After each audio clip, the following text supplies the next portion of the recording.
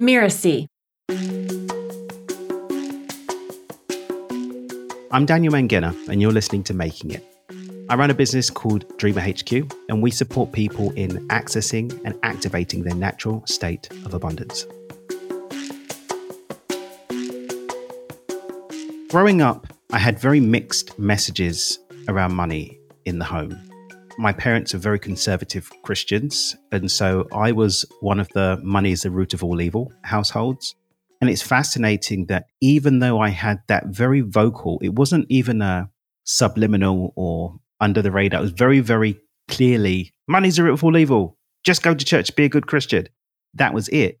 And yet I still had this hunger for success. My entrepreneurial journey started before I was 10 years old and continued. I've never really had a job. And yet that narrative, I believe, had a really big impact on what happened to me as I got older and actually started self-sabotaging around my success.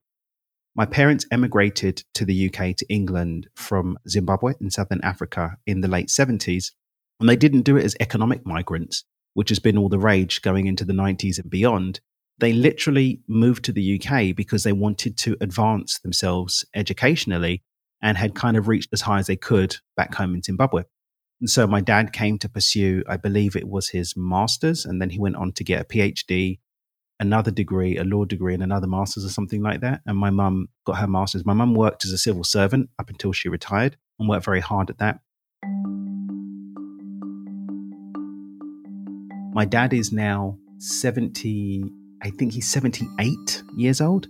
They've both retired to Zimbabwe, and yet he couldn't sit around doing nothing. He just started a new farm, bought another farm, and he's doing livestock farming in Zim, which is great because I get to invest in it and it's really good business. But yeah, he just doesn't seem to want to stop. And my mum, we had to bully her to stop. As a civil servant, she got to retire when she was 64, I think, 64 or 65, with a full state pension plus a private pension. And yet she still went and got a part-time job because she couldn't sit around doing nothing. So my mum was off doing a part-time job. And then we were just like, Mum, could you just stop? Please just stop. With my mum's kids, there are 5 of us. My dad's got some other kids, but there are 5 of us. And we're like, just, could you stop, please? You bought a house in Zim. Go and relax.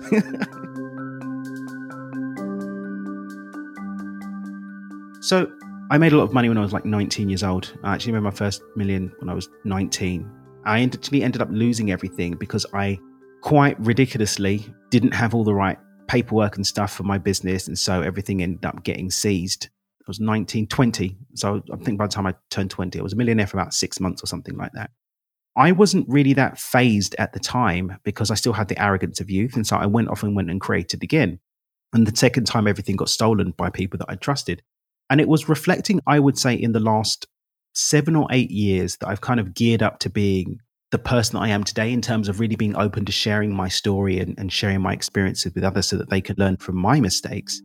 I've seen that there is a clear line between successful people, their attitudes, behaviors, narratives, and even the environment that they're used to, and people who end up sabotaging or losing their success. What I've seen in tracking successful people is that there's a really clear line between their success and their emotional ability to hold success, the mindset that allows them to sustain success, but also the habits, behaviors, and environment that allows them to sustain success. Growing up in a household where you were told money is the root of all evil, you're not going to be able to hold the emotional frequency or the emotional state of being able to sustain wealth for any period of time. The unconscious mind moves at 10,000 to 10 million times the speed of the conscious mind. And such a narrative, such a story being perpetuated for years is going to rub off and lead to unconscious habits and behaviors that are going to sabotage. In my case, I didn't stop, maybe explore whether I need a license for this. Maybe I need a license for that. Maybe I need some support. And the habits and behaviors and able to have an environment with people, places, and things that can support financial success, I just didn't have. I think when I look at the ability to, since those 2 losses, have 2 back-to-back businesses that can do 6 figures a month, 7 figures plus a year, and also now being able to support countless people in creating that for themselves, I see the importance of not just the thing, but also the mindset that can sustain the thing and also the emotional state that can sustain the thing. Entrepreneurship can be a very challenging road. And if you're not approaching it from a place where you're supported and where you're going to have the resources within yourself and from without yourself to get to the finish line, then you're just not going to make it. I think it's 75% or something of businesses, they're shut down within 5 years. And, that goes up within 10 years. That doesn't say anything for the people who are just eking a living. I think the stats in the US are something like 60-something% of businesses aren't even making six figures. And when you actually think about what six figures is, six figures, 100,000, that's 8,333 monthly. That's just over 2,000 a week. Most people are running an enterprise that can't even scratch together $2,000 a week. Now, when you listen to those numbers, some people who have got a job might say, oh, that's a lot of money. But when you think a business is serving people, it's the enterprise that should have the capacity to go and pay out salaries of 100,000. And yet such a high percentage of them aren't actually doing it. And so I think some key things are people overestimating their capacity to do things by themselves and underestimating just how much is going to have to go into changing the way that you think about money and life, changing the way that you feel about money and life, and learning to apply the skills that you do have and to gather the new skills that are going to take you to success in your business or entrepreneurship. The way that I define making it is having clarity of the vision that you want for your life on your own terms and having the resourcefulness to be able to live life on your own terms. Now, for some people, that might mean leaving the quote unquote rat race. Some people, it might mean just changing the way that you operate in your job so it doesn't feel like a rat race.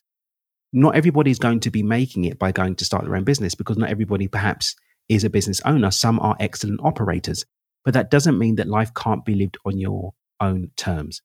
So for me, again, making it is clarity about the vision that you have for your life, what it looks like, what it feels like, the people, places, and things that populate it, and then having sufficient resources to live that life on your own terms without someone else dictating your ability to do so. It took all of the twists and turns, all of the bumps in the road for me to have the level of humility that I have today. I was an arrogant little toe rag that led to a lot of the challenges I had in my youth. It was the humility that came from my experiences that allowed me to be a better version of myself. I think we can look at situations and we can suffer by judging ourselves for them, beating ourselves up, going into blame, guilt, and shame.